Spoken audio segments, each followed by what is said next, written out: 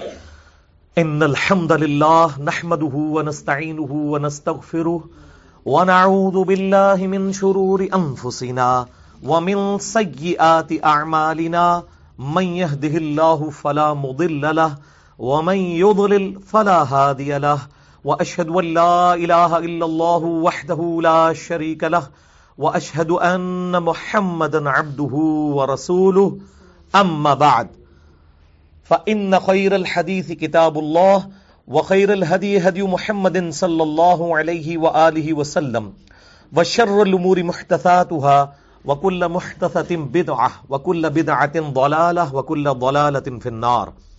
أعوذ بالله السميع العليم من الشيطان الرجيم من همزه ونفخه ونفثه. بسم الله الرحمن الرحيم. رب اشرح لي صدري ويسر لي امري واحلل عقدة من لساني يفقهوا قولي. بسم الله الرحمن الرحيم. ان الله وملائكته يصلون على النبي يا ايها الذين امنوا صلوا عليه وسلموا تسليما. اللهم صل على محمد وعلى ال محمد كما صليت على ابراهيم وعلى ال ابراهيم انك حميد مجيد. اللهم بارك على محمد وعلى آل محمد كما باركت على إبراهيم وعلى آل إبراهيم إنك حميد مجيد. اللهم ربنا آتنا في الدنيا حسنة وفي الآخرة حسنة وقنا عذاب النار. ربنا آتنا من لدنك رحمة وهيئ لنا من أمرنا رشدا. لا إله إلا أنت سبحانك إني كنت من الظالمين.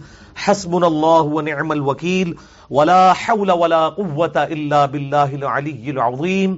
یا حی یا قیوم برحمتک استغیث. آمین. الحمدللہ آج 18 فروری 2018 کو سنڈے کے دن قرآن کلاس نمبر 284 میں ہم انشاءاللہ تعالی سورۃ الصافات کی آیت نمبر 83 سے سٹارٹ کریں گے انشاءاللہ. اور آج سیدنا ابراہیم علی نبینا وعلیہ الصلوۃ والسلام کا ذکر خیر ہوگا اسی صورت کے کانٹیکسٹ میں. اعوذ باللہ من الشیطان الرجیم. بسم اللہ الرحمن الرحیم. سورۃ الصافات آیت نمبر 83.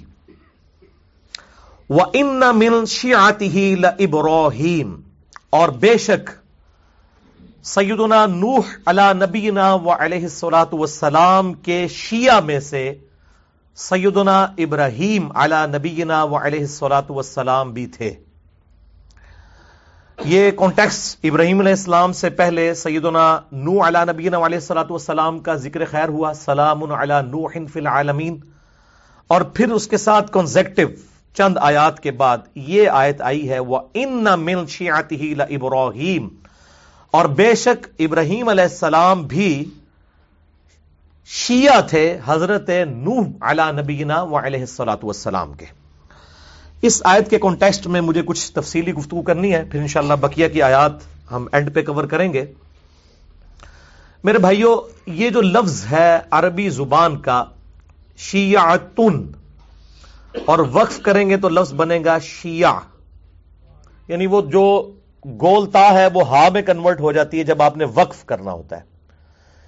شیعتن یا شیعہ عربی زبان کے اندر کہتے ہیں ہم گروہ کو، ہم جماعتی کو، ہم خیال کو، ہم مذہب کو، دینی بھائی کو، پیروکار کو، فالوور کو. چونکہ تمام انبیاء کرام علیہ السلام کی دعوت ایک ہی ہوتی ہے، دعوت توحید، اس لیے تمام انبیاء ایک دوسرے کے شیعہ ہوتے ہیں، ہم جماعت ہوتے ہیں، ایک ہی پارٹی ہوتے ہیں. اس لیے یہاں پر یہ لفظ استعمال ہوا. اور قرآن حکیم میں یہ لفظ کئی جگہ مختلف انداز میں آیا ہے. ایک اور اس کی مثال میں کراس ریفرنس کے طور پر پیش کر دوں سورۃ القصص کی آیت نمبر 15 میں، کہ جب ایک قبطی جو فرعونی تھا اس کا جھگڑا ہوا بنی اسرائیل میں سے ایک شخص کے ساتھ، اور بائی چانس سیدنا موسیٰ علی نبینا و علیہ الصلوۃ والسلام کا وہاں سے گزر ہوا، تو اس قبطی کے مقابلے پر بنی اسرائیل کے اس شخص نے موسیٰ علیہ السلام کو مدد کے لیے اپنی حمایت کے لیے پکارا. اور وہاں پر کیا الفاظ ہے؟ فَاسْتَغَاثَهُ الَّذِي مِنْ شِيعَتِهِ عَلَى الَّذِي مِنْ عَدُوِّهِ، پس درخواست کی مدد کی اس شخص نے جو موسیٰ کے شیعہ میں سے تھا اس شخص کے خلاف جو کہ ان کے دشمنوں میں سے تھا. یعنی موسیٰ علیہ السلام کے شیعہ نے مدد مانگی موسیٰ علیہ السلام سے اپنے دشمن یعنی قبطی فرعونی جس کے ساتھ وہ لڑ رہا تھا اس کے خلاف. اور اس میں پھر ذکر آتا ہے کہ وہ جب وہ بیچ میں آئے تو پھر موسیٰ علیہ السلام کے مکے کی وجہ سے وہ قبطی مارا گیا. وہ بڑا انٹرسٹنگ واقعہ ہے. بہرحال یہ لفظ جو ہے شیعہ یہ اسلام میں بھی استعمال ہوا چونکہ قرآن حکیم میں یہ ٹرم موجود تھی اور اوائل اسلام ہی میں یہ ٹرم پولیٹیکل ٹرم کے طور پر ایک سیاسی اصطلاح کے طور پر مسلمانوں کے ہاں جانی گئی. لیکن بدقسمتی سے پھر بعد میں یہ فرقوں کی فارم اختیار کر گئی. سیدنا مولا علی رضی اللہ تعالیٰ عنہ علیہ السلام کے دور خلافت میں جب حضرت معاویہ ابن ابی سفیان رضی اللہ تعالیٰ عنہ نے ان کے خلاف ایک سیاسی بغاوت کی جو ناحق تھی، اس کانٹیکسٹ میں مسلمانوں میں دو پارٹیاں بن گئیں. ایک طرف خلفائے راشدین کے ماننے والے تھے سیدنا ابو بکر، عمر اور عثمان رضی اللہ عنہم اجمعین وعلیہم السلام. انہی اصحاب نے خلیفہ چنا تھا سیدنا علی ابن ابی طالب کو رضی اللہ تعالیٰ عنہ علیہ السلام. یہ ایک پارٹی بن گئی. اور دوسری طرف دوسری پارٹی جو حضرت معاویہ رضی اللہ تعالیٰ عنہ ان کے سپورٹر تھے، جو اپنے زوم میں یہ سمجھتے تھے کہ شاید سیدنا علی رضی اللہ تعالیٰ عنہ ریلیکٹنٹ ہیں قاتلین عثمان رضی اللہ تعالیٰ عنہ علیہ السلام سے بدلہ لینے کے حوالے سے. تو یہ دو پارٹیاں پولیٹیکلی بنی، ایک شیعان علی کہلائے اور دوسرے شیعان معاویہ. یعنی علی کی پارٹی کے لوگ اور معاویہ کی پارٹی کے لوگ. یہ آگے ہو کے بیٹھ جائیں پھر پچھلے لوگوں کو جگہ نہیں ملے گی. آگے ہے نا، ادھر تو پہنچنے کے لیے پھر کراس کرنا پڑے گا. آگے آگے آگے.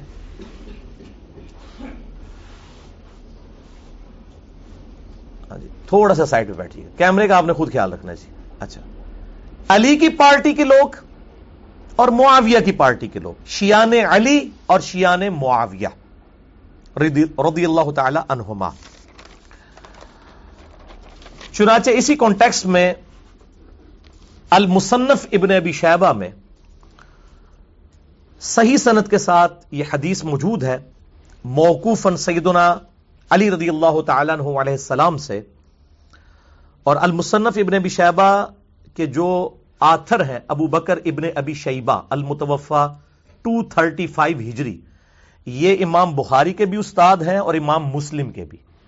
اور صحیح مسلم میں 1500 حدیثیں، 1500 حدیثیں 1500 حدیثیں امام ابن ابی شیبہ سے امام مسلم نے نقل کی ہیں. اور اسی طریقے سے صحیح بخاری میں بھی ان کی احادیث موجود ہیں. امام ابن ابی شیبہ رحمہ اللہ تعالی نے دنیا میں سب سے بڑی حدیث کی کتاب لکھی ہے المصنف ابن ابی شیبہ.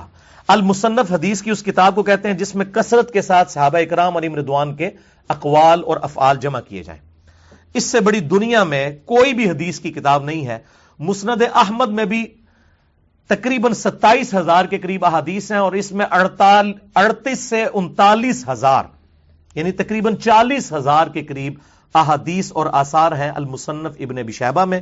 اور ہماری خوش قسمتی ہے کہ یہ مکتبہ رحمانیہ نے اردو زبان میں 11 جلدوں کے اندر اس کو پرنٹ کر دیا ہے. اور اس المصنف ابن ابی شیبہ میں انٹرنیشنل نمبرنگ کے مطابق جو مکتبۃ الشاملہ کی نمبرنگ ہے، حدیث نمبر ہے 7050، حدیث موقوف سیدنا علی رضی اللہ تعالیٰ عنہ سے. اور جو ہماری یہ پرنٹنگ والا جو پی ڈی ایف بھی اس کا اب آ چکا ہے، اس میں نمبر ہے 7123 جو اردو کے اندر ٹرانسلیشن ہوئی ہے. یہ میں آپ کو فزیکلی المصنف ابن ابی شیبہ دکھا دیتا ہوں. اور وہ حدیث بھی جو میں نے یہاں پر بیان کرنی تھی شیعہ لفظ کے کانٹیکسٹ میں، یہ ہے المصنف ابن ابی شیبہ، دنیا میں سب سے بڑا احادیث اور آثار کا مجموعہ جو اردو میں الحمدللہ 11 جلدوں کے اندر پرنٹ ہو کے مکتبہ رحمانیہ لاہور کی طرف سے شائع ہو چکا ہے اور بڑی محنت کی ہے. المصنف عبد الرزاق کا بھی کام آلموسٹ کمپلیٹ ہو چکا ہے. جو اس کے بعد سب سے بڑی کتاب ہے، دونوں ایک ہی زمانے میں ہے. اس میں ایک چیپٹر ہے کتاب الصلاح، چیپٹر کے اندر ایک باب ہے نام لے کر قنوت پڑھنے کا بیان. یعنی آپ کو پتا ہے کہ نبی علیہ السلام کی سنت مبارکہ تھی کہ اپنے دشمنوں پر وہ قنوت نازلہ پڑھا کرتے تھے، اور اسی سنت کو سیدنا علی ابن ابی طالب رضی اللہ تعالیٰ عنہ نے جاری رکھتے ہوئے وہ لوگ جنہوں نے اسلامی سسٹم کے خلاف بغاوت کی ان پر قنوت نازلہ پڑھی. اور وہ حدیث مکتبۃ الشاملہ میں تو 7050 ہے، اس پی ڈی ایف میں 7132 ہے. یہ بھی ذرا دکھا دیجئے، میں ان کو پھر ورڈ بائی ورڈ پڑھ کے سناتا ہوں. المصنف ابن ابی شیبہ میں کتاب الصلاح چیپٹر کے اندر باب نام لے کر قنوت پڑھنے کا بیان، اس میں بھی شیعہ کے الفاظ موجود ہیں خود سیدنا علی ابن ابی طالب کرم اللہ وجہ الکریم ورضی اللہ تعالیٰ عنہ علیہ السلام سے،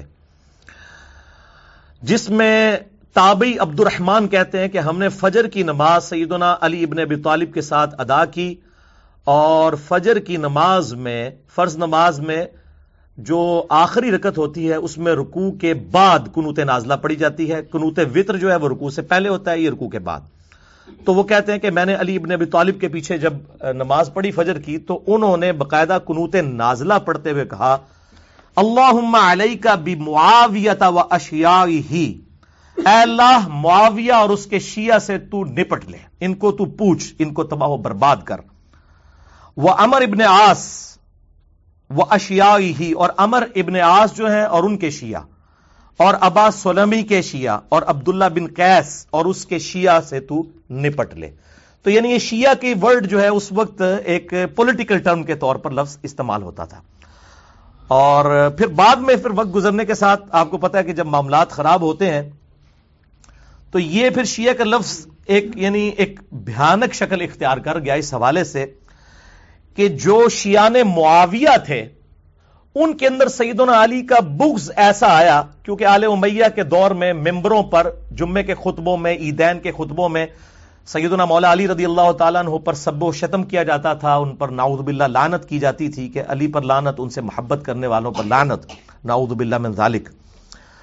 تو یہ ایک جب سسٹم ڈیولپ ہوا، اسی کو ناسبیت کہا جاتا ہے. نسب عربی میں کہتے ہیں کھڑا کرنے کو. تو ناسبی وہ لوگ ہیں جو سیدنا علی کے خلاف کھڑے ہوئے، وہ شیعان معاویہ ہی کی ایک بگڑی بھی شکل کہہ لیں، وہی لوگ تھے کیونکہ ان کے دور میں یہ کام شروع ہوا. اللہ بھلا کرے عمر بن عبدالعزیز رحمہ اللہ تعالی وعلیہ السلام ورضی اللہ تعالی عنہ المتوفى 101 ہجری، جو اسلام کے پہلے مجدد ہیں، انہوں نے یہ پھر رسم ختم کروا کے ان اللہ یأمر بالعدل والاحسان سورۃ النحل کی آیت نمبر 90 جو ہے وہ خطبے میں داخل کی الحمدللہ. تو یہ ناسبی تھے. سیدنا علی پر جب اتنا عرصہ 60 سال تک ممبروں پر لعنت ہوئی تو اس کا ریونج پھر ہر عمل کا رد عمل ہوتا ہے. اس کے ریونج میں جو شیعان علی تھے وہ رافضیت کی شکل اختیار کر گئے. یہ رافضی کا لفظ استعمال کیا سب سے پہلے سیدنا امام زید بن علی بن حسین، جو امام زین العابدین سیدنا حسین کے بیٹے جن کا نام علی بن حسین تھا، ان کے آگے سے بیٹے ہیں امام باقر، اور امام باقر کے بھائی ہیں امام زید، جو امام حنیفہ رحمہ اللہ المتوفى 150 ہجری کے استاد بھی ہیں، اور انہی سے منسوب یہ ایک فرقہ زیدیہ بھی ہے شیعہ کا. اور بعض شیعہ کہتے ہیں یہ سنیوں کا ہے، سنی کہتے ہیں یہ شیعہ کا ہے. بعض وہ تفضیلی ہیں، وہ سب و شتم کے قائل نہیں ہیں صحابہ کرام پر. تو انہوں نے سب سے پہلے جب جو ہے وہ شیعان علی سے سیدنا ابو بکر عمر کے خلاف نازیبا الفاظ سنے تو انہوں نے یہ لفظ استعمال کیا کہ تم رافضی ہو چکے ہو، تم نے اپنے امام کو چھوڑ دیا ہے. رافضی اس کو کہتے ہیں جو اپنے امام کو چھوڑ دے، اس کی تعلیمات کو چھوڑ دے. تو رافضی پھر ان کا نام پڑ گیا، اور ظاہر ہے یہ ایک نوٹوریس نام ہے. اس کو پھر وہ شیعہ نے قبول نہیں کیا، وہ تو اپنے لیے گالی سمجھتے ہیں ان کو اگر رافضی کہا جائے. وہ کہتے ہیں ہم نہیں رافضی، رافضی کوئی اور ہے. بہرحال ناسبیت اور رافضیت یعنی یہ دو بڑے مرض جو ہے پھر وہ امت کے اندر دو شکلوں میں نمایاں ہوئے، اور آج تک امت اس سے چھٹکارا نہیں پا سکی. ایسی دراڑ پڑی کہ آج بھی ناسبی موجود ہیں اہل سنت کے اندر، دیوبند کے اندر بھی، بریلویوں میں بھی، اور اہل حدیث میں تو بہت زیادہ پائے جاتے ہیں. اور اہل تشیع کی اکثریت ہی رافضی ہو چکی ہوئی ہے، الا ماشاء اللہ بہت کم لوگ ہیں ایران کے اندر یا پاکستان میں، چند لوگ ہوں گے جو اس مرض سے بچ سکے.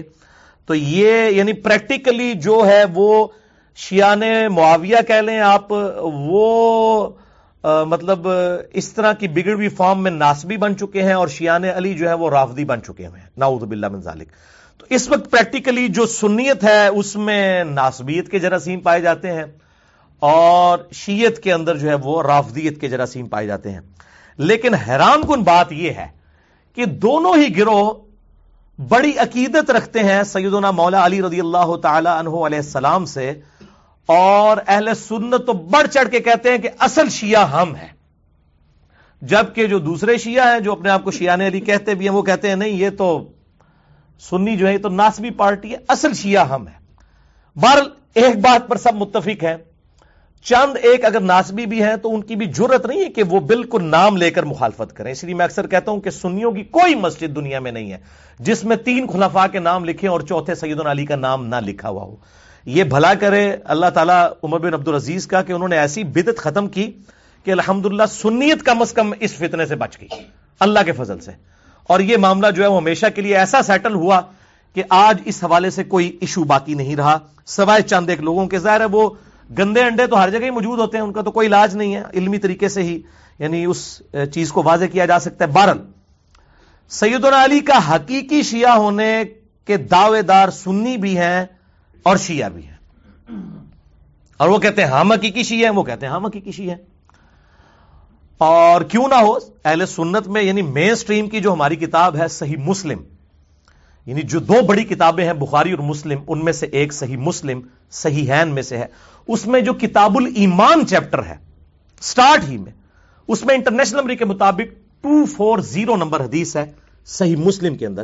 یہ صحیح مسلم بھی دکھائیں، ساتھ میں ان کو وہ حدیث بھی دکھا دیتا ہوں. آج میں HD کیمرے میں دکھا رہا ہوں تاکہ لوگوں کو یہ یقین آ جائے کہ یہ مطلب جو باتیں ہم کر رہے ہیں کتابوں میں لکھی ہوئی ہیں، ہم نے کوئی گھر بیٹھ کے نہیں بنائی ہیں، یہ کتابیں پہلے سے تھیں، انجینئر صاحب نے آگے کوئی یہ دریافت نہیں کر لی ہیں. یہ آپ کے علماء کے شوکیسوں میں پڑی ہوئی تھی اور انہوں نے تالے لگا کے رکھے ہوئے تھے، ہم نے وہ تالے کھول کے تو آپ کے سامنے کر دیے، تو کوئی نیا دین نہیں پیش کیا. تو یہ صحیح مسلم دارالسلام کی پرنٹنگ ہے انٹرنیشنل نمبر کے مطابق. اس میں کتاب الایمان چیپٹر میں یہ حدیث 240 میں نے ریڈ لائن میں انڈر لائن کی ہوئی ہے کہ فزیکلی ان کو دکھا دیں. صحیح مسلم میں حدیث 240 کتاب الایمان چیپٹر میں، اور اس کے اوپر باب ہی باندھا گیا ہے کہ سیدنا علی کی محبت جو ہے یہ ایمان کا حصہ ہے. اور اس کانٹیکسٹ میں صحیح مسلم میں یہ بڑی ہی حیران کن حدیث ہے جس کی وجہ سے ہر کوئی کہتا ہے جی حقیقی شیعہ میں ہوں، کیونکہ سب کا ایمان سٹیک پہ لگ جاتا ہے. سیدنا علی کی محبت کوئی عام معاملہ نہیں ہے. یہ حدیث حضرت ابوبکر، عمر اور عثمان کے بارے میں نہیں آئی ہے، سیدنا علی کے بارے میں، کیونکہ انہی کی پرسنالٹی نے کنٹروورشل بننا تھا، اس لیے یہ حدیث سیدنا علی کے بارے میں آئی کہ سیدنا علی رضی اللہ تعالیٰ عنہ کہتے ہیں کہ میں نے خود نبی امی صلی اللہ علیہ وآلہ وسلم نے مجھ سے یہ عہد لیا تھا. اور وہ سٹارٹ اس سے کرتے ہیں کہ قسم ہے اس ذات کی جس نے دانے کو پھاڑ کر نباتات اگائے اور تمام مخلوقات کو پیدا کیا، نبی امی صلی اللہ علیہ وآلہ وسلم نے مجھ سے یہ عہد لیا تھا اللہ یحبنی الا مؤمن، کہ مجھ سے محبت نہیں کرے گا مگر صرف مومن، یعنی مؤمن ہی سیدنا علی سے محبت کرے گا. ولا یبغضنی الا منافق، اور مجھ سے بغض نہیں رکھے گا مگر صرف منافق ہی. یہ دیکھ لیں ہم نے یہ سجا کے نہیں رکھی ہوتی، یہ پڑھتے بھی ہیں اس میں سے کھول کے، یہ ادھر سے ہی میں نے اٹھائی ہے آپ کے سامنے تاکہ آپ کو یقین آ جائے کہ یہ ہاتھی کے دانت نہیں ہے، واقعی اس کے اندر چیزیں موجود بھی ہیں، خالی کورنگ نہیں ہے. تو یہ سیدنا علی نے یعنی اپنے بارے میں روایت کیا نبی علیہ السلام سے.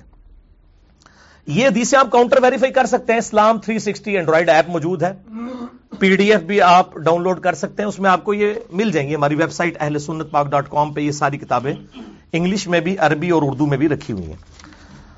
اور اس سے بھی بڑھ کر ایک حیران کن حدیث ہے جو امام احمد بن حنبل رحمہ اللہ تعالی المتوفى 241 ہجری، انہوں نے یہ کتاب لکھی ہے فضائل صحابہ، یعنی صحابہ اکرام کے فضائل پہ آپ یہ سمجھ لیں دنیا کی بڑی کتابوں میں سے ایک کتاب ہے.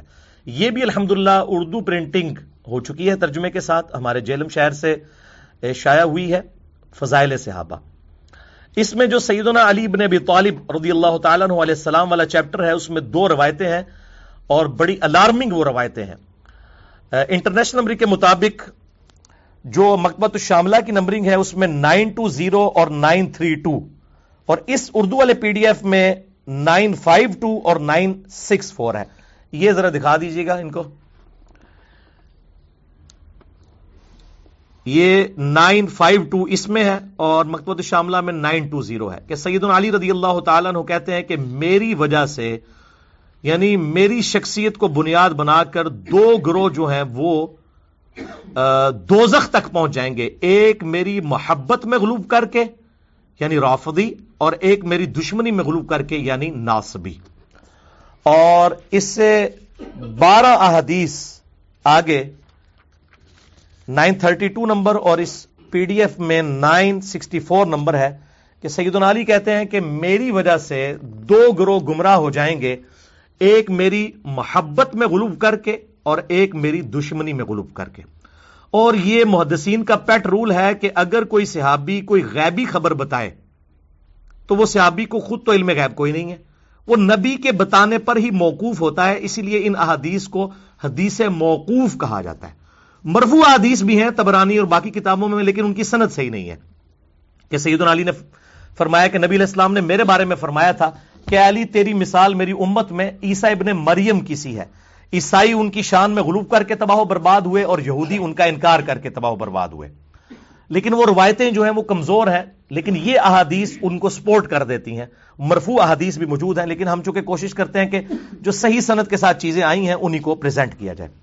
بہرحال ظاہر ہے اس طرح کی جب احادیث ہوں گی، اور اس کے علاوہ تو وہ بڑی مشہور حدیث ہے، حدیث متواتر جو اہل سنت کی کم از کم 10 سے زیادہ کتابوں کے اندر موجود ہے.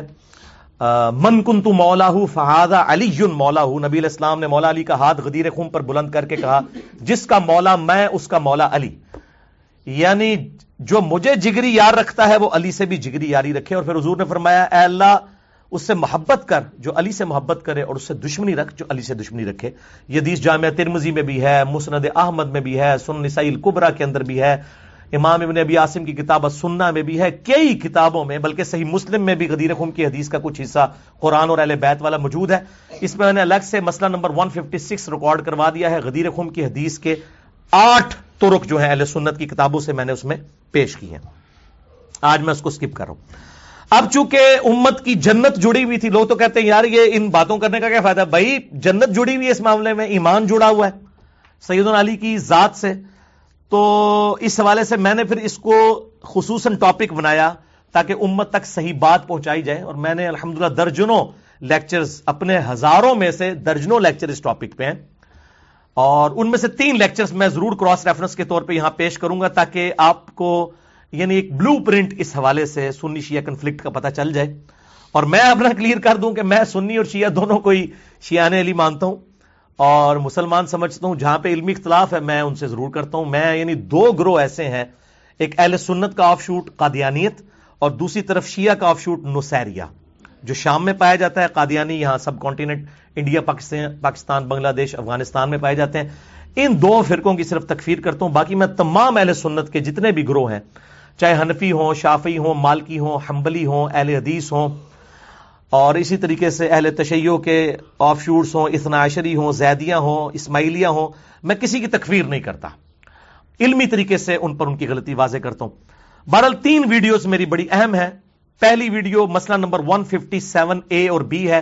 کم از کم 5 گھنٹے کا کوسچن آنسر سیشن ہے علی الاحسن نقوی صاحب کے ساتھ 1 to 1 100 سوالات سنی شیعہ کنفلکٹ پہ انہوں نے مجھ سے کیے ہیں، جس کے کلپس لاکھوں نہیں ملینز آف پیپل نے دیکھے ہیں الحمدللہ.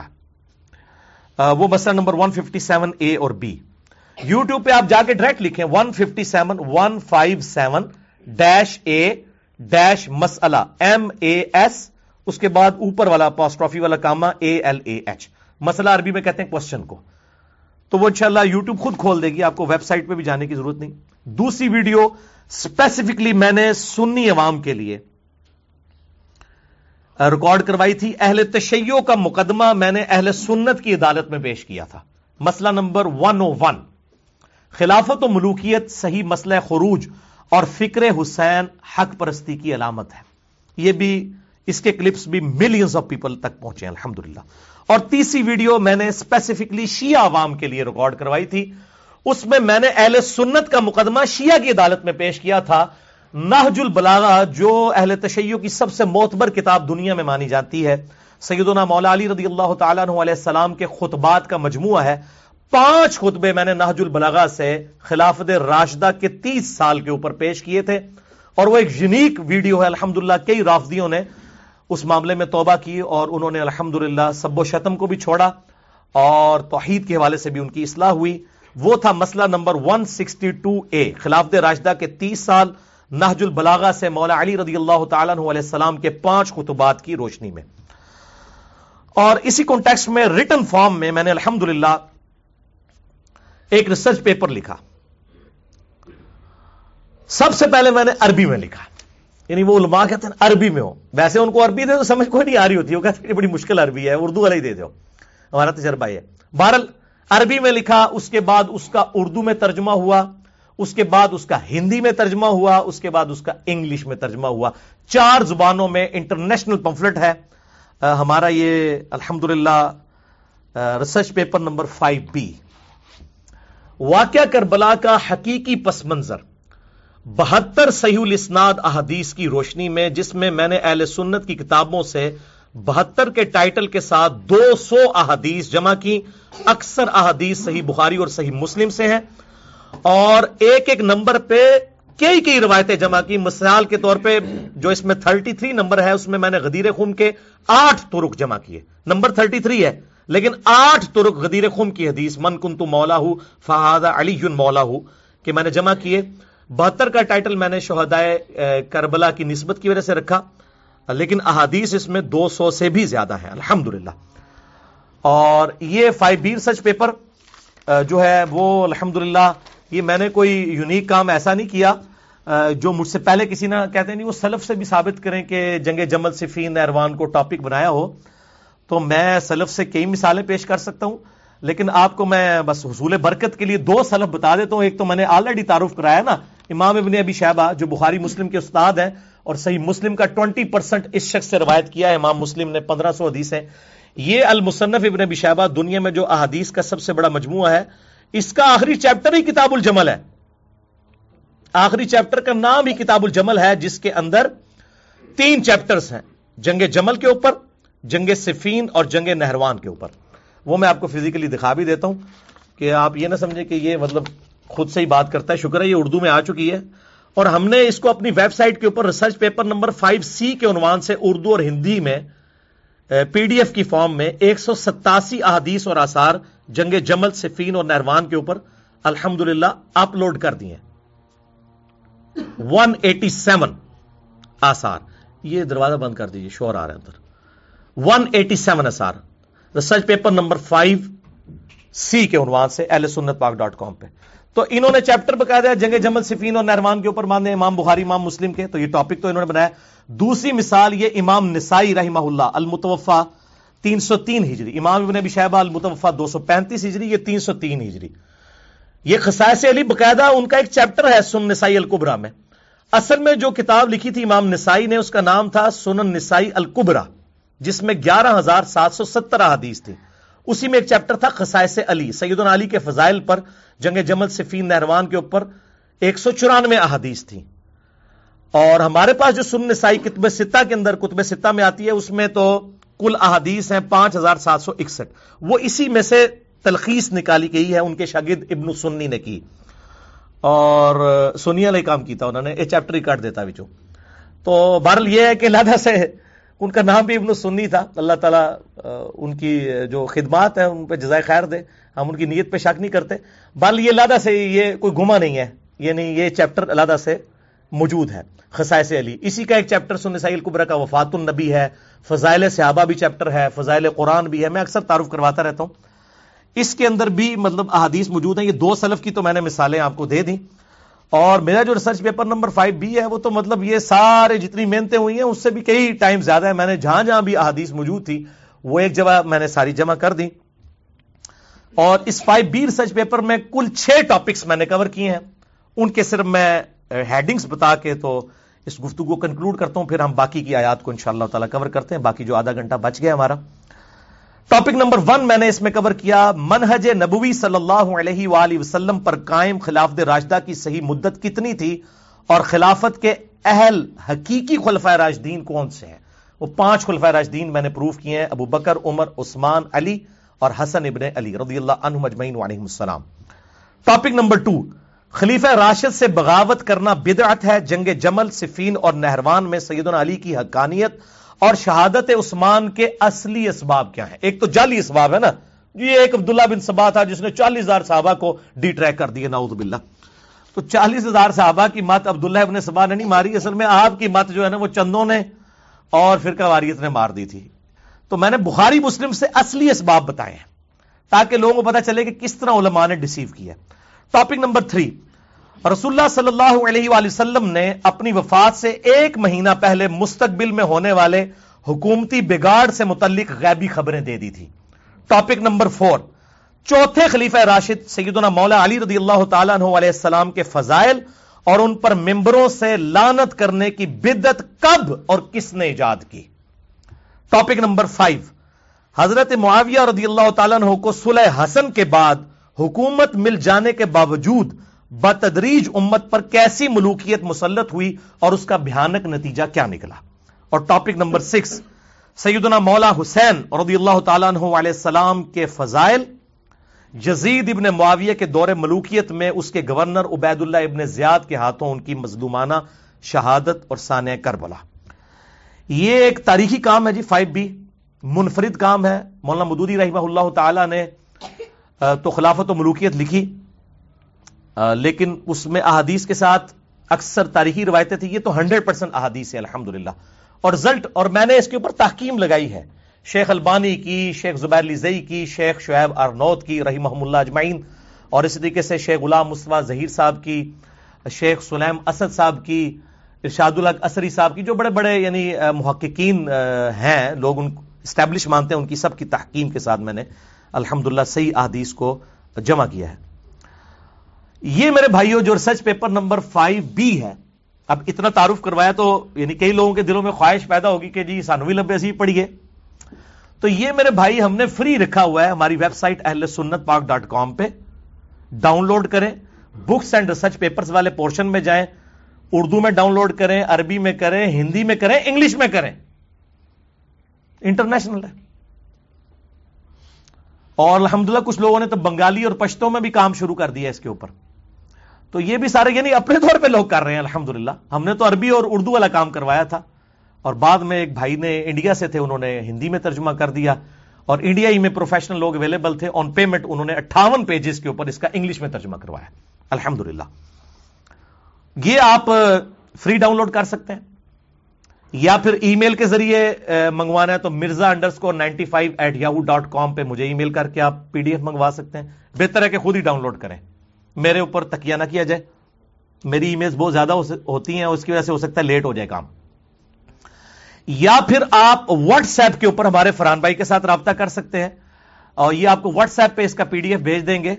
ان کا واٹس ایپ نمبر ہے پاکستان کے +92 کے کوڈ کے ساتھ 0332958214 0332958214 ان کا یعنی موبائل نمبر ہے، اس کے اوپر واٹس ایپ بھی موجود ہے، آپ ان سے رابطہ کر کے واٹس ایپ پہ بھی منگوا سکتے ہیں 5B ریسرچ پیپر، یہ کلرڈ۔ اور اگر کسی کو ہارڈ کاپی چاہیے، یہاں پہ جتنے بھی 70-80 کے قریب لوگ بیٹھے ہوئے ہیں، آپ کو ہر ایک کو لیکچر کے اینڈ کے اوپر یہ مل جائے گی، اور پورے ملک کے اندر ہماری الحمدللہ ہزاروں کی تعداد میں اس ریسرچ پیپر اور باقی ریسرچ پیپرز کی کاپیاں جاتی ہیں ہماری الحمدللہ۔ آپ سمجھ لیں مہینے کی ڈاک کا صرف جو خرچہ ہے 1 لاکھ روپے سے زیادہ ہے الحمدللہ، جو فری ڈاک پورے ملک کے اندر جاتی ہے، اور بیرون ملک بھی اگر کوئی لے کے جانا چاہے تو ہم فری دیتے ہیں سب کو۔ یہ ریسرچ پیپر نمبر 5B یہ آپ کو فری اویلیبل ہوگا، ڈاک پہ بھی آپ منگوا سکتے ہیں، اور ہمارے عثمان بھائی سے رابطہ کریں، ان کا واٹس ایپ نمبر نہیں ہے، ان کا جو نمبر ہے وہ سیل فون ہے، فون کریں، ان کو اپنا ایڈریس بھیجیں عثمان بھائی کو، ان کا نمبر ہے 032159000162 032159000162 ان کا نمبر ہے، +92 کے کوڈ کے ساتھ۔ آپ ہارڈ کاپی بھی 5B کی منگوا سکتے ہیں، اور جو یہاں درس میں موجود ہے ان کو اینڈ پہ مل جائے گی انشاءاللہ۔ اور یہ انشاءاللہ فرحان بھائی اس کو فیس بک پہ بھی چڑھائیں، اور آج یہ میری جو شروع کی گفتگو ہے تقریباً 35 منٹ کی. یہ الگ سے بھی ایک کلپ کی فارم میں ہمارے شارٹ کلپ والے چینل پہ چڑھے گی. شیعان علی کی حقیقت کیا ہے. اب میں اس میں تو 10 گھنٹے بھی اور بول سکتا ہوں، لیکن میں نے ریفرنسز دے دیے ہیں، یہ آپ پڑھ لیں تو آپ کو اور بھی چیزیں انشاءاللہ تعالی اس حوالے سے پتہ چل جائیں گی. تو ہم فیس بک کے اوپر یہ کلپ بھی چڑھائیں گے اور ساتھ اس کا PDF بھی انشاءاللہ اپلوڈ کر دیں گے. اور باقی جن لوگوں کو ہارڈ کاپی انشاءاللہ آپ لوگوں کو لیکچر کے اینڈ پہ مل جائے گی، ڈاک کے ذریعے بھی منگوا سکتے ہیں اور PDF بھی منگوا سکتے ہیں انشاءاللہ تعالی. اب ہم اپنی ان آیات کی طرف آتے ہیں جن سے ہم نے گفتگو شروع کی تھی، سورہ ابراہیم آیت نمبر 83 سے آنورڈ انشاءاللہ تعالی. لیکن تفصیل میں جانے سے پہلے ایک دفعہ درود شریف پڑھ لیجئے. اللہم صلی علی محمد وعلی آل محمد کما صلیت علی ابراہیم وعلی آل ابراہیم انک حمید مجید. اللہم بارک علی محمد وعلی آل محمد کما بارکت علی ابراہیم وعلی آل ابراہیم انک حمید مجید. سورۃ الصافات. اب دیکھ لیں ایک آیت کے اوپر 35 منٹ لگے ہیں، لیکن یہ آیتیں تو پھر انٹینڈڈ ہی جانی تھی نا. اب اگر وہی کام جو باقی لوگ کرتے ہیں میں بھی کروں تو پھر ہماری اس ریکارڈنگ میں اور تفسیر میں باقی لوگوں میں کیا فرق ہوگا. آپ اپنے حصے کی ان پٹ ڈالیں تاکہ لوگوں تک حق بات پہنچے. وَإِنَّ مِن شِيعَتِهِ لَإِبْرَاهِيمَ، اور نوح علیہ السلام کے شیعہ میں سے بے شک ابراہیم بھی ایک تھے، ان کی پارٹی، ان کی جماعت سے. اذ جاء ربہ بقلب سلیم، جبکہ وہ اپنے رب کے حضور اس حال میں حاضر ہوئے کہ وہ سلیم الفطرت دل کے ساتھ آئے، پرورٹڈ نیچر نہیں تھی، توحید کے اوپر تھے. اذ قال لابیہ، جب انہوں نے اپنے باپ سے کہا، وقومہ، اور اپنی قوم سے، ماذا تعبدون، تم کس کی پوجا کرتے ہو. افکن آلہۃ دون اللہ تریدون، کیا تم جھوٹے گھڑے ہوئے خدا اللہ کے علاوہ اور خداؤں کو پوج رہے ہو، جھوٹے خداؤں کو اللہ کے مقابلے کے اوپر. فما ظنکم برب العالمین، تو پس تمہارا رب العالمین کے بارے میں کیا خیال ہے. یہ جو آلیہ ہیں تو تم نے خود بنائے ہوئے ہیں، جو ساری کائنات کا کریٹر ہے، جس نے کریشن ایکس نہیلو کی ہے، عدم محض سے وجود بخشا اس کائنات کو، اس کے بارے میں تمہارا کیا خیال ہے. فَنَظَرَ نَظْرَةً فِي النُّجُومِ، پھر انہوں نے ستاروں کی طرف یوں دیکھا. فَقَالَ إِنِّي سَقِيمٌ، اور کہا کہ میری طبیعت ٹھیک نہیں ہے. یہ انہوں نے توریہ کیا. ابراہیم علیہ السلام نے 3 توریہ کیے ہیں. سورۃ الانبیاء میں بھی ایک توریہ کا ذکر آیا، ایک یہاں پر آیا، باقی ڈیٹیل صحیح بخاری کے اندر موجود ہے. میں نے الگ سے ایک لیکچر دیا ہے، مسئلہ نمبر 88A اور 88B، عصمت انبیاء کے عقیدے پہ شبہات کا تحقیقی جائزہ. اس میں میں نے ان احادیث کا دفاع کیا ہے کہ یہ توریہ کرنا بسا اوقات دعوت و تبلیغ کے لیے، بعض اوقات جان بچانے کی غرض سے، جس میں دونوں طرف مطلب نکلتے ہوں. بظاہر وہ سٹیٹمنٹ جھوٹی ہوتی ہے، لیکن بولنے والے کی وجہ سے دونوں طرف جا رہے ہوتے ہیں، وہ جو اس کا مطلب ہے وہ سچا لے رہا ہوتا ہے. اسے توریہ کہتے ہیں. آج میں ڈیٹیل میں نہیں جاؤں گا، میں نے آپ کو مسئلہ 88A اور B بتا دیا. تو ایک توریہ انہوں نے، چونکہ ان کی قوم جو ہے وہ ستارہ پرست تھی، تو انہوں نے ان کو دھوکہ دینے کے لیے یوں ستارے کی طرف دیکھا اور کہا میں بیمار ہوں. ان کا یہ عقیدہ تھا اس قوم کا کہ ستاروں کی وجہ سے، لوگ ایسے علوم جانتے ہیں کہ ستاروں کی وجہ سے کسی کے اوپر مشکل یا پریشانی آتی ہے، اور بیمار ہو سکتا ہے کہ وہ تھوڑی بہت ان کو کوئی ٹینشن ہو اپنی قوم کے اعتبار سے بھی، اور فزیکلی بھی ہو سکتا ہے بیمار ہو. انہوں نے اس روحانی بیماری کا بھی ذکر کیا ہو اپنی قوم کی کہ میں تمہاری وجہ سے یعنی پریشان ہوں. بہرحال یہ انہوں نے ہیلا اس لیے اختیار کیا تاکہ وہاں پر ایک سالانہ میلہ لگ رہا تھا، پوری قوم اس طرف جا رہی تھی، اور ابراہیم علیہ السلام نے یہ پلان کیا کہ میں ان کے بتوں کے ساتھ پھر کچھ کرتا ہوں تاکہ ان کو دعوت و تبلیغ والا معاملہ کیا جائے. وہ پورا ڈیٹیل واقعہ سورۃ الانبیاء میں آتا ہے، اس میں میرا مسئلہ نمبر 145 ریکارڈڈ موجود ہے الحمدللہ. یہاں پر اس کا کچھ حصہ نقل ہوگا. فَتَوَلَّوْا عَنْهُ مُدْبِرِينَ، چنانچہ وہ لوگ انہیں پیچھے چھوڑ کر میلے پر چلے گئے. اب وہ پورا گاؤں خالی ہو گیا. فَرَاغَ إِلَىٰ آلِهَتِهِمْ فَقَالَ أَلَا تَأْكُلُونَ، آپ چپکے سے ان جھوٹے معبودوں کے پاس آئے جو انہوں نے بت بنائے ہوئے تھے، اور کہا کہ کھاتے کیوں نہیں ہو. ان کے سامنے اتنی بڑی بڑی ٹریوں میں انہوں نے کھانے لا کے رکھے ہوئے. بیسیکلی کھانے تو انہوں نے وہاں کے جو مجاور ہیں انہوں نے اپنے پیٹ پالنے کے لیے رکھے ہوتے ہیں. یہاں پہ بھی اب یہی ہوتا ہے درباروں کے اوپر، چاہے وہ ہندوؤں کے ہوں چاہے مسلمانوں کے. وہ ظاہر ہے وہ جو بزرگ صاحب قبر ہے اس نے کہاں سے کھانا پینا ہے. اگر وہ نیک ہے تو اللہ کی جنتوں میں ہے، اور اگر بد ہے تو اس کھانے سے آپ اس کو کوئی نفع نہیں پہنچا سکتے. وہ تو باہر کے جو لوگ ہیں انہوں نے اپنے پیٹ جو ہے وہ موٹے کرنے ہوتے ہیں. تو ان پہ چڑھاوے جو چڑھائے ہوئے تھے، تو ابراہیم علیہ السلام نے طنز کے طور پر ان سے گفتگو کی کہ وہ کھاندے کیوں نہیں ہو، کھاؤ نا اگے جڑا مال پیا ہوا جے. اچھا ما لکم لا تنطقون. اب انہوں نے کیا جواب دینا تھا؟ پھر انہوں نے کہا کہ جواب کیوں نہیں دیتے؟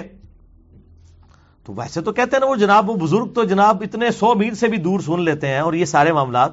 یہاں پر بھی بتوں کے بارے میں اگر ان کا یہ عقیدہ تھا کہ آلہہ ہیں تو سنتے کیوں نہیں ہو؟ جواب کیوں نہیں دیتے؟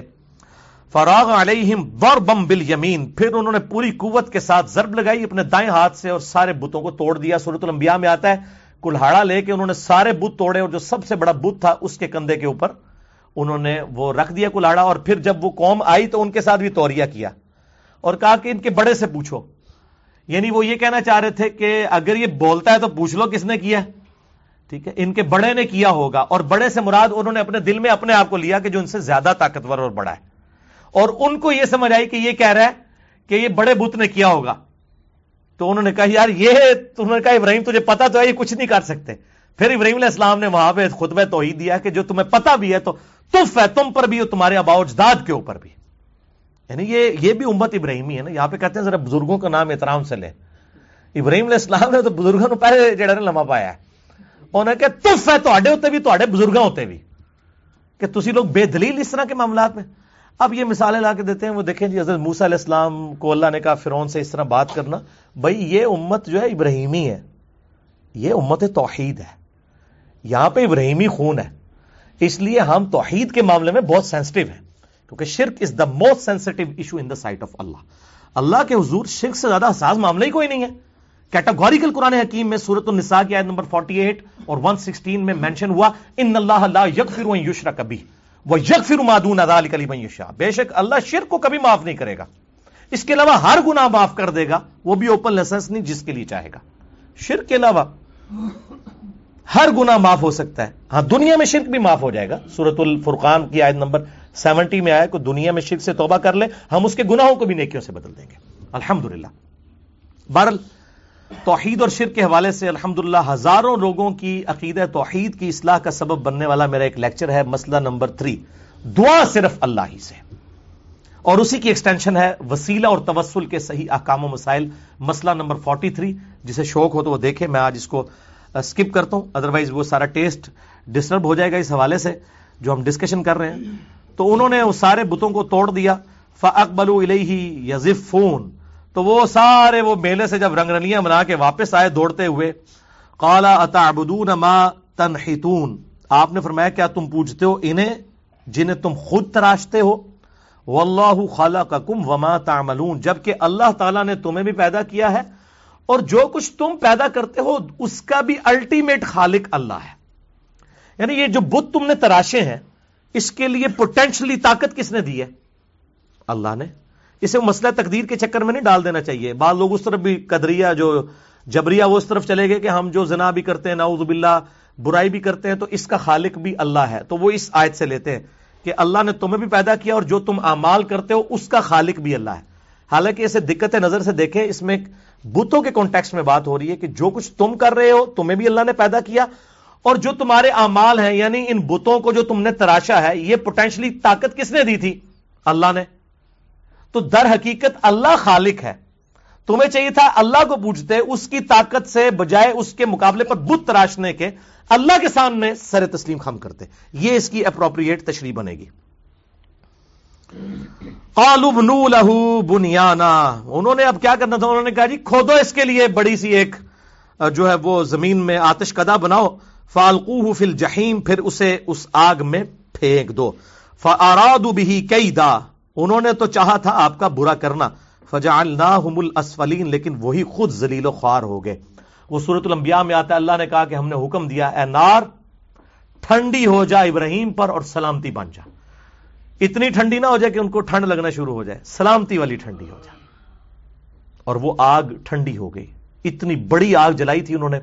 اور صحیح بخاری میں اس کانٹیکسٹ میں ایک حدیث ہے کہ سیدنا عبداللہ ابن عباس کہتے ہیں رضی اللہ تعالیٰ عنہ کہ ابراہیم علیہ السلام کو جب آگ میں پھینکنے لگے تھے تو انہوں نے اس وقت پڑھا تھا حسبنا اللہ و نعم الوکیل, ہم نے اللہ ہی پر بھروسہ کیا, ہمیں اللہ ہی کافی ہے اور وہی بہتر کارساز ہے. اور تمہارے محبوب صلی اللہ علیہ وآلہ وسلم بھی ہر مشکل اور پریشانی میں کہتے تھے حسبنا اللہ و نعم الوکیل. میرا ایک کلپ بھی یوٹیوب پہ لاکھوں لوگ دیکھ چکے ہیں. مصیبت اور پریشانی سے بچاؤ کے 3 وظائف, حسبنا اللہ و نعم الوکیل, یا حی یا قیوم برحمتک استغیث اور لا الہ الا انت سبحانک انی کنت من الظالمین. احادیث کے ریفرنسز کے ساتھ میں نے ڈیٹیل سے ڈسکس کیے، میں نے صرف اشارتاً بات کر دی. تو اللہ تعالیٰ ماتا ہے انہوں نے برا چاہا تھا لیکن اللہ نے ان کو ہی ذلیل و خوار کر دیا. وقال انی ذاہب الی ربی سیہدین، انہوں نے کہا میں تو اپنے رب کی طرف جا رہا ہوں، وہ میری رہنمائی کرے گا. یعنی جبلی ہدایت پہ تو ابراہیم علیہ السلام تھے، انہوں نے شرک کبھی نہیں کیا. نبی ہمیشہ سے اللہ کی حفاظت میں ہوتا ہے لیکن مبعوث بعد میں ہوتا ہے جب اللہ چاہتا ہے.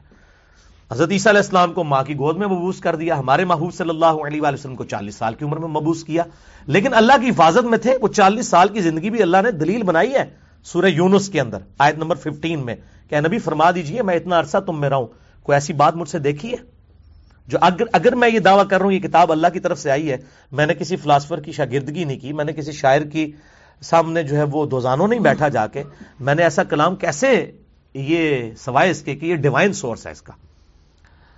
تو اللہ تعالیٰ ماتا ہے جب انہوں نے دعا کی ربی حبلی من الصالحین، اور انہوں نے یہ دعا کی اللہ مجھے کوئی نیک بچہ عطا فرما، فبشرناہ بغلام حلیم، تو اللہ تعالیٰ ماتا ہے ہم نے ان کو خوشخبری دی ایک حلیم فرزند کی، صابر و شاکر، برداشت والا، یعنی سیدنا اسماعیل علی نبینا علیہ الصلوۃ والسلام، ہمارے محبوب صلی اللہ علیہ وآلہ وسلم کے جد امجد.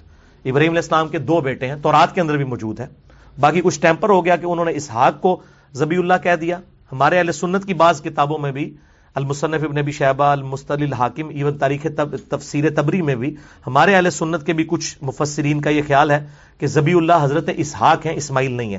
لیکن جو قرآن پاک کا اسلوب ہے دلائل کی روشنی میں، میرا اپنا پرسنل موقف یہ ہے کہ اسماعیل علیہ السلام ہی ذبیح اللہ ہے. آپ کو ان آیات سے کانٹیکسٹ سے بھی پتہ چل جائے گا. اس حوالے سے سب سے بہترین کام مولانا مودودی رحمہ اللہ تعالی نے کیا ہے تفہیم القرآن میں، انہی سورہ الصافات کی آیت نمبر 100 اور آن ورلڈ کے کانٹیکسٹ میں انہوں نے دلائل دیے ہیں، علمی دلائل، شودیاں نہیں ماریاں، کیونکہ جو پڑھا لکھا بندہ ہے وہ پھر شودیاں مارتا نہیں، جذبات کے ساتھ نہیں کھیلتا، علمی دلائل دیتا ہے. تو ہم نے ان کو ایک حلیم فرزند کی بشارت دی. فلما بلغ معه السعی، جب وہ ان کے ساتھ بالغ ہوئے اور دوڑنے کے قابل ہوئے، یعنی 12-13 سال جب ان کی عمر ہوئی، قال یا بنیا، تو ابراہیم علیہ السلام نے کہا اے میرے بچے، انی ارا فی المنام، بے شک میں نے ایک خواب دیکھی ہے. اور بخاری و مسلم کی حدیث ہے کہ نبیوں کی جو خواب ہیں وہ وحی الہی ہوتے ہیں. خوابوں کے اوپر بھی میرا مسئلہ نمبر 6B ریکارڈڈ ہے، جسے شوق ہے خواب، کشف، الہام، اس حوالے سے دیکھ سکتا ہے. انی اذبحک، کہ میں تجھے ذبح کر رہا ہوں. اب اس کا مطلب تھا کہ اللہ نے وہی کیا کہ یہ کام کرنا ہے. فانظر ماذا ترى، اے میرے بچے بتا اب تیرا کیا ارادہ ہے. قال یا ابت افعل ما تؤمر، انہوں نے کہا ابا جان کر گزریے جس کا آپ کو اللہ نے حکم دیا ہے. یہ انہوں نے کہا جب اللہ نے حکم دیا تو پوچھنے والی بات ہی کوئی نہیں ہے، میرا ارادہ کون سی چیز ہے. قربانی کے اوپر مسئلہ نمبر میرا 52 ہے، قربانی کے صحیح احکام و مسائل، اس میں بھی میں نے یہ واقعہ بیان کیا اور قربانی سے متعلق جو ہے واقعات جو احادیث ہیں وہ بھی ڈسکس کی ہیں. آج میں اس کی تفصیل میں نہیں جاؤں گا. بہرحال انہوں نے کہا کہ آپ کر گزریے، ستجدونی انشاءاللہ من الصابرین، ان قریب آپ مجھے صبر کرنے والے لوگوں میں پائیں گے، میں انشاءاللہ صبر کروں گا، اللہ کے لیے جان بھی حاضر ہے. ویسے یہ آج کل تو صرف نعرہ ہوتا ہے کہ غلامی رسول میں موت بھی قبول ہے، یہ نعرے ہی ہوتے ہیں. داڑھی قبول نہیں ہوتی، نماز 5 وقت جماعت کے ساتھ قبول نہیں ہوتی ہے، اس لیے کہ داڑھی تو رکھنی پڑے گی، نماز تو پڑھنی پڑے گی. موت اس لیے قبول ہے کہ جان دینی نہیں پڑے گی، اللہ ماشاء اللہ کوئی موقع آ جائے. نعرہ مارنے میں کیا حرج ہے؟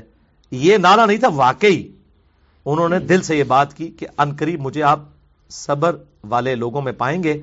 فلما اسلما، جب انہوں نے سر تسلیم خم کر دیا ان دونوں نے، وطلہ للجبین، تو باپ نے بیٹے کو جو ہے وہ کروٹ کے اوپر لٹا لیا. یہ جبین کے لیے بعض اوقات ماتھے کا لفظ بھی استعمال کیا جاتا ہے، لیکن عربی لنگوسٹک میں یہ کنپٹی کو بھی جو ہے وہ جبین کا لفظ اس کے لیے بھی استعمال ہوتا ہے.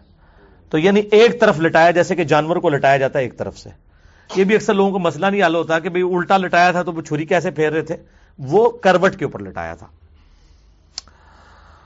وَنَادَيْنَاهُ أَن يَا إِبْرَاهِيمُ، بس جب وہ یعنی چھری چلانے لگے اس وقت اللہ تعالیٰ فرماتا ہے ہم نے ان کو پکارا، اے ابراہیم قد صدقت الرؤیا، بے شک تو نے اپنا خواب سچا کر دکھایا. بس ادھر تک ہی تجھے لے کے آنا تھا، یعنی بالکل ایج کے اوپر انہوں نے تو اپنی قربانی پیش کر دی نا. اور یہ اسماعیل علیہ السلام سے بڑھ کر حضرت ابراہیم علیہ السلام کی قربانی تھی. 87 سال کی عمر میں رو رو کے ایک بچہ مانگا. باپ کی عمر ہوگی 99 ایئرز، بچہ 12 سال کا، اور بڑھاپے کا سہارا ایک ہی بیٹا، اس کی بھی قربانی مانگ لی جائے. تو میں اس لیے کہتا ہوں اس جھگڑے میں نہیں پڑنا چاہیے کہ یہ اسماعیل علیہ السلام تھے یا اسحاق علیہ السلام تھے. اختلاف ہے، کبھی دلائل اسماعیل علیہ السلام کی طرف ہے. اصل چیز یہ کہ یہ تو ابراہیم علیہ السلام کی قربانی ہے، جو سورۃ البقرہ میں اللہ تعالیٰ نے جب ہم نے ابراہیم کو آزمایا تب وہ کامیاب ہوا ان آزمائشوں کے اندر. آج دیکھ لیں، آج سنت ابراہیمی زندہ ہے. ہم بھی یعنی ابراہیم علیہ السلام کی نسبت سے بات کرتے ہیں. قرآن حکیم میں ہمیں کہا گیا لقد کان لکم فی رسول اللہ اسوۃ حسنہ، تمہارے لیے رسول اللہ کی زندگی میں اسوہ حسنہ ہے صلی اللہ علیہ وآلہ وسلم. اور نبی صلی اللہ علیہ وآلہ وسلم کو کہا گیا آپ کے لیے ابراہیم کی زندگی میں اسوہ حسنہ ہے. یعنی یہ ما کان ابراہیم یہودی ولا نصرانی، ابراہیم نہ تو یہودی تھے نہ نصرانی تھے، ولکن کان حنیفا مسلما وما کان من المشرکین، بلکہ وہ اکیلے ٹوٹ کر ایک اللہ کے ہو گئے تھے، وہ مسلم تھے، حنیفہ تھے اور مشرکوں میں نہیں تھے. یہ امام حنیفہ والا حنیفہ نہیں ہے، اس میں ہے آتی ہے، اس میں الف ہے. حنیفہ سب سے ٹوٹ کر ایک اللہ کا ہو جانے والا. تو ابراہیم علیہ السلام سب سے ٹوٹ کر ایک اللہ کے ہو گئے ہوئے تھے. ٹھیک ہے، تو یہ امت حنیفی امت ہے. ابراہیم علیہ السلام سب سے ٹوٹ کر ایک اللہ کے ہو گئے ہوئے تھے. نہ ابراہیم علیہ السلام یہودی تھے نہ عیسائی تھے. اور ڈاکٹر اسرار صاحب رحمہ اللہ تعالی، اللہ تعالیٰ ان کی غلطیاں معاف کرے، ان کو نیک کاموں کا اجر دے، وہ جب یہ آیت پڑھا کرتے تھے تو کہا کرتے تھے کہ ابراہیم علیہ السلام نہ یہودی تھے نہ عیسائی تھے بلکہ وہ تو مسلمان تھے. تو وہ کیا کرتے تھے کہ مسلمانوں، نبی صلی اللہ علیہ وسلم نہ سنی تھے نہ شیعہ تھے، وہ بھی مسلمان تھے، تو آپ بھی مسلمان ہو جاؤ. اور حقیقت بات ہے، قرآن حکیم میں نہیں آیا قل اننی ہدانی ربی الی صراط مستقیم. اے نبی فرما دیجئے صلی اللہ علیہ وآلہ وسلم، مجھے تو میرے رب نے سیدھا راستہ دکھا دیا ہے.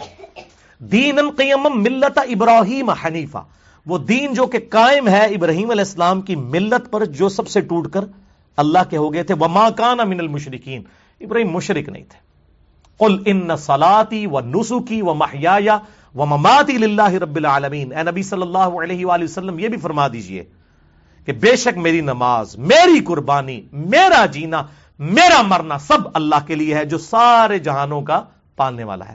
لا شریک لہ، میں اس کے ساتھ کسی کو شریک نہیں ٹھہراتا. وبذالک امرت وانا اول المسلمین، اور اسی کا مجھے حکم بھی ہوا ہے اور سب سے پہلا مسلم، فرما بردار، تابع فرمان اپنے رب کا میں ہوں، سب سے پہلے میں مسلم ہوں.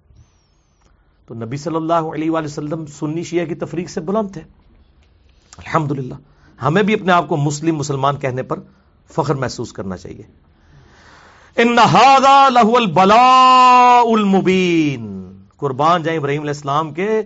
یار جس کو اللہ کہہ رہا ہے کہ ابراہیم علیہ السلام کو اللہ فرماتا ہے بے شک یہ بہت بڑی آزمائش ہم نے ڈال دی تھی ابراہیم کے اوپر. یعنی ہم تو کہتے ہیں نا کہ اللہ تعالیٰ کے لیے کچھ بڑا کام کر جائیں، اللہ فرماتا ہے ہم نے بہت بڑی آزمائش ڈالی ابراہیم کے اوپر اور وہ کامیاب ہوئے. وفدیناہ بذبح عظیم، اور ہم نے بچا لیا ایک عظیم فدیے کے عوض. وہ مسند احمد میں ڈیٹیل آتی ہے کہ ایک مینڈا نازل ہوا تھا اور اس کے سینگ جو ہیں وہ خانہ کعبے کے اندر موجود تھے، حتیٰ کہ جب یزید نے جو ہے وہ عبداللہ ابن زبیر پہ چڑھائی کی اور منجنیق سے خانہ کعبہ شہید ہو گیا، جو صحیح مسلم میں بھی ڈیٹیل آتی ہے اس کی کتاب الحج چیپٹر کے اندر، تو وہ مینڈے کے جو سینگ پچھلے سمجھ لیں آپ 3,500 سال سے وہاں پر موجود تھے، وہ پھر جل گئے اس میں. وَتَرَكْنَا عَلَيْهِ فِي الْآخِرِينَ، اور ہم نے ان کا ذکر خیر بعد میں آنے والوں میں چھوڑ دیا. ہے نا ذکر خیر؟ آپ دیکھیں کہ دنیا کے کروڑوں مسلمان ہر سال قربانی کرتے ہیں، اس کو سنت محمدی نہیں کہتے صلی اللہ علیہ وآلہ وسلم، سنت ابراہیمی کہتے ہیں. حج بھی کرتے ہیں، سنت ابراہیمی کہتے ہیں. حالانکہ ابراہیم علیہ السلام کے بارے میں تو قرآن میں آتا ہے کہ ایک لوط ان پر ایمان لایا، ان کے گھر والے چند. ابراہیم علیہ السلام پہ بہت تھوڑے لوگ ایمان لے کے آئے، لیکن اللہ کے حضور کوانٹٹی، اتھارٹی، اتھینٹسٹی نہیں ہے، کوالٹی ہے، چاہے اکیلا ابراہیم ہو. اس لیے تو سورۃ النحل میں اللہ نے میں ابراہیم اکیلا ہی پوری امت تھا. اکیلا اس لیے پوری امت تھا کہ وہ ہی اکیلے تھے، بیوی بچے تو چلے ساتھ ہوتی ہیں. ایک لوط علیہ السلام ان پہ ایمان لائے، ان کو بھی اللہ نے مبعوث کر دیا پیغمبر بنا کے. تو اگر کوانٹٹی کے اوپر فیصلہ ہونا ہوتا تو ابراہیم علیہ السلام دنیاوی طور پہ تو ناکام ہوئے، لیکن اللہ کے حضور کامیاب ہے. آج دیکھ لیں جتنے آسمانی مذاہب ہیں، چاہے یہودی ہوں، عیسائی ہوں، مسلمز ہوں، ان کا نام رسپیکٹ سے لیتے ہیں. ان کو اپنی زندگی میں وہ مشہوری نہیں ملی جو قیامت تک کے لیے اللہ نے ان کو، اللہ تعالیٰ فرماتا ہے وَتَرَكْنَا عَلَيْهِ فِي الْآخِرِينَ، اور ہم نے ان کا ذکر خیر بعد میں آنے والے لوگوں میں باقی رکھا. سلام علی ابراہیم، سلامتی ہو ابراہیم کے اوپر. میں کہتا ہوں اس سے بڑا کوئی ٹائٹل ہے کہ اللہ تعالیٰ اپنے بندے پہ سلامتی بھیج دے کہ یار اے نے کام کیتا ہے بھائی، ٹھیک ہے، ویل ڈن، سلام علی ابراہیم. اور اس صورت کو آپ دیکھیں گے کئی نبیوں کے نام، سلام علی نوح فی العالمین، سلام علی موسیٰ و ہارون، سلام علی الیاسین، اور اینڈ پہ پھر کنکلوژن ہے سورت کی سبحان ربک رب العزت عما یصفون وسلام علی المرسلین والحمد للہ رب العالمین. اس سورت کا اینڈ ان آیات کے اوپر تمام پیغمبروں پر اللہ تعالیٰ نے سلامتی بھیجی ہے. کذالک نجزی المحسنین، اسی طریقے سے ہم بدلہ دیتے ہیں نیکوکاروں کو. انہ من عبادنا المؤمنین، بے شک وہ ہمارے مؤمن بندوں میں سے تھے، بات ماننے والے بندوں میں سے تھے.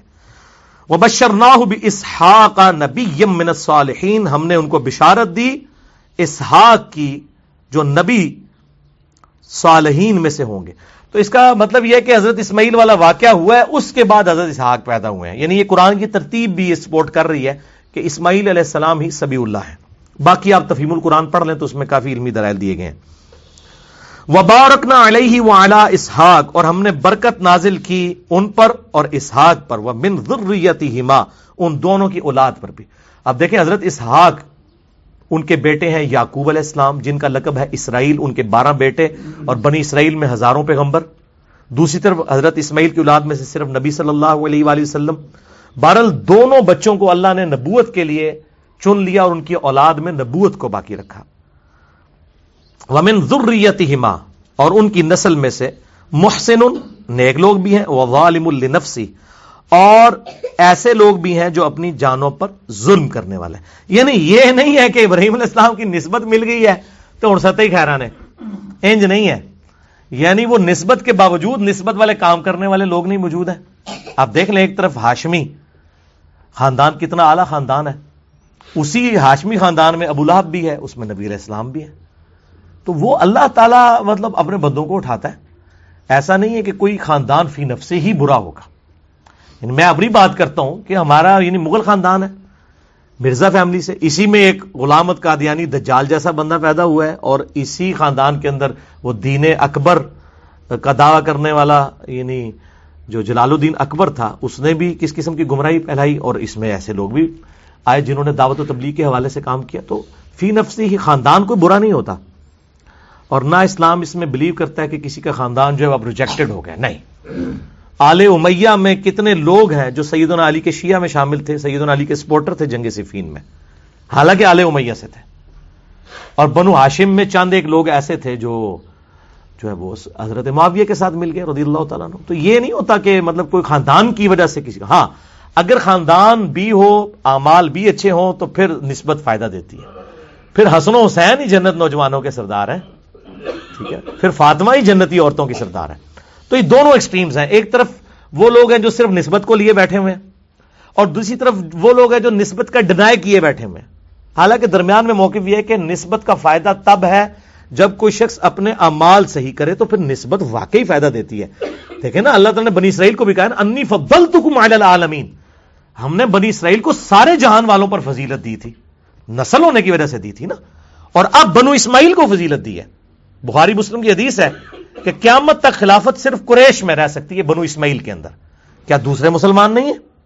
لیکن قریش کو اللہ تعالیٰ نے چن لیا ہے، جیسے بنی اسرائیل کو چنا تھا اب بنو اسماعیل کو. اس لیے آپ دیکھیں کہ آخری خلیفہ جو ہوں گے مسلمانوں کے جو پوری دنیا میں خلافت قائم کریں گے، مسئلہ نمبر 127 میں نے امام محمد بن عبداللہ المہدی رضی اللہ تعالیٰ عنہ علیہ السلام کے بارے میں ریکارڈ کروایا 12 صحیح الاسناد حدیث کی روشنی میں.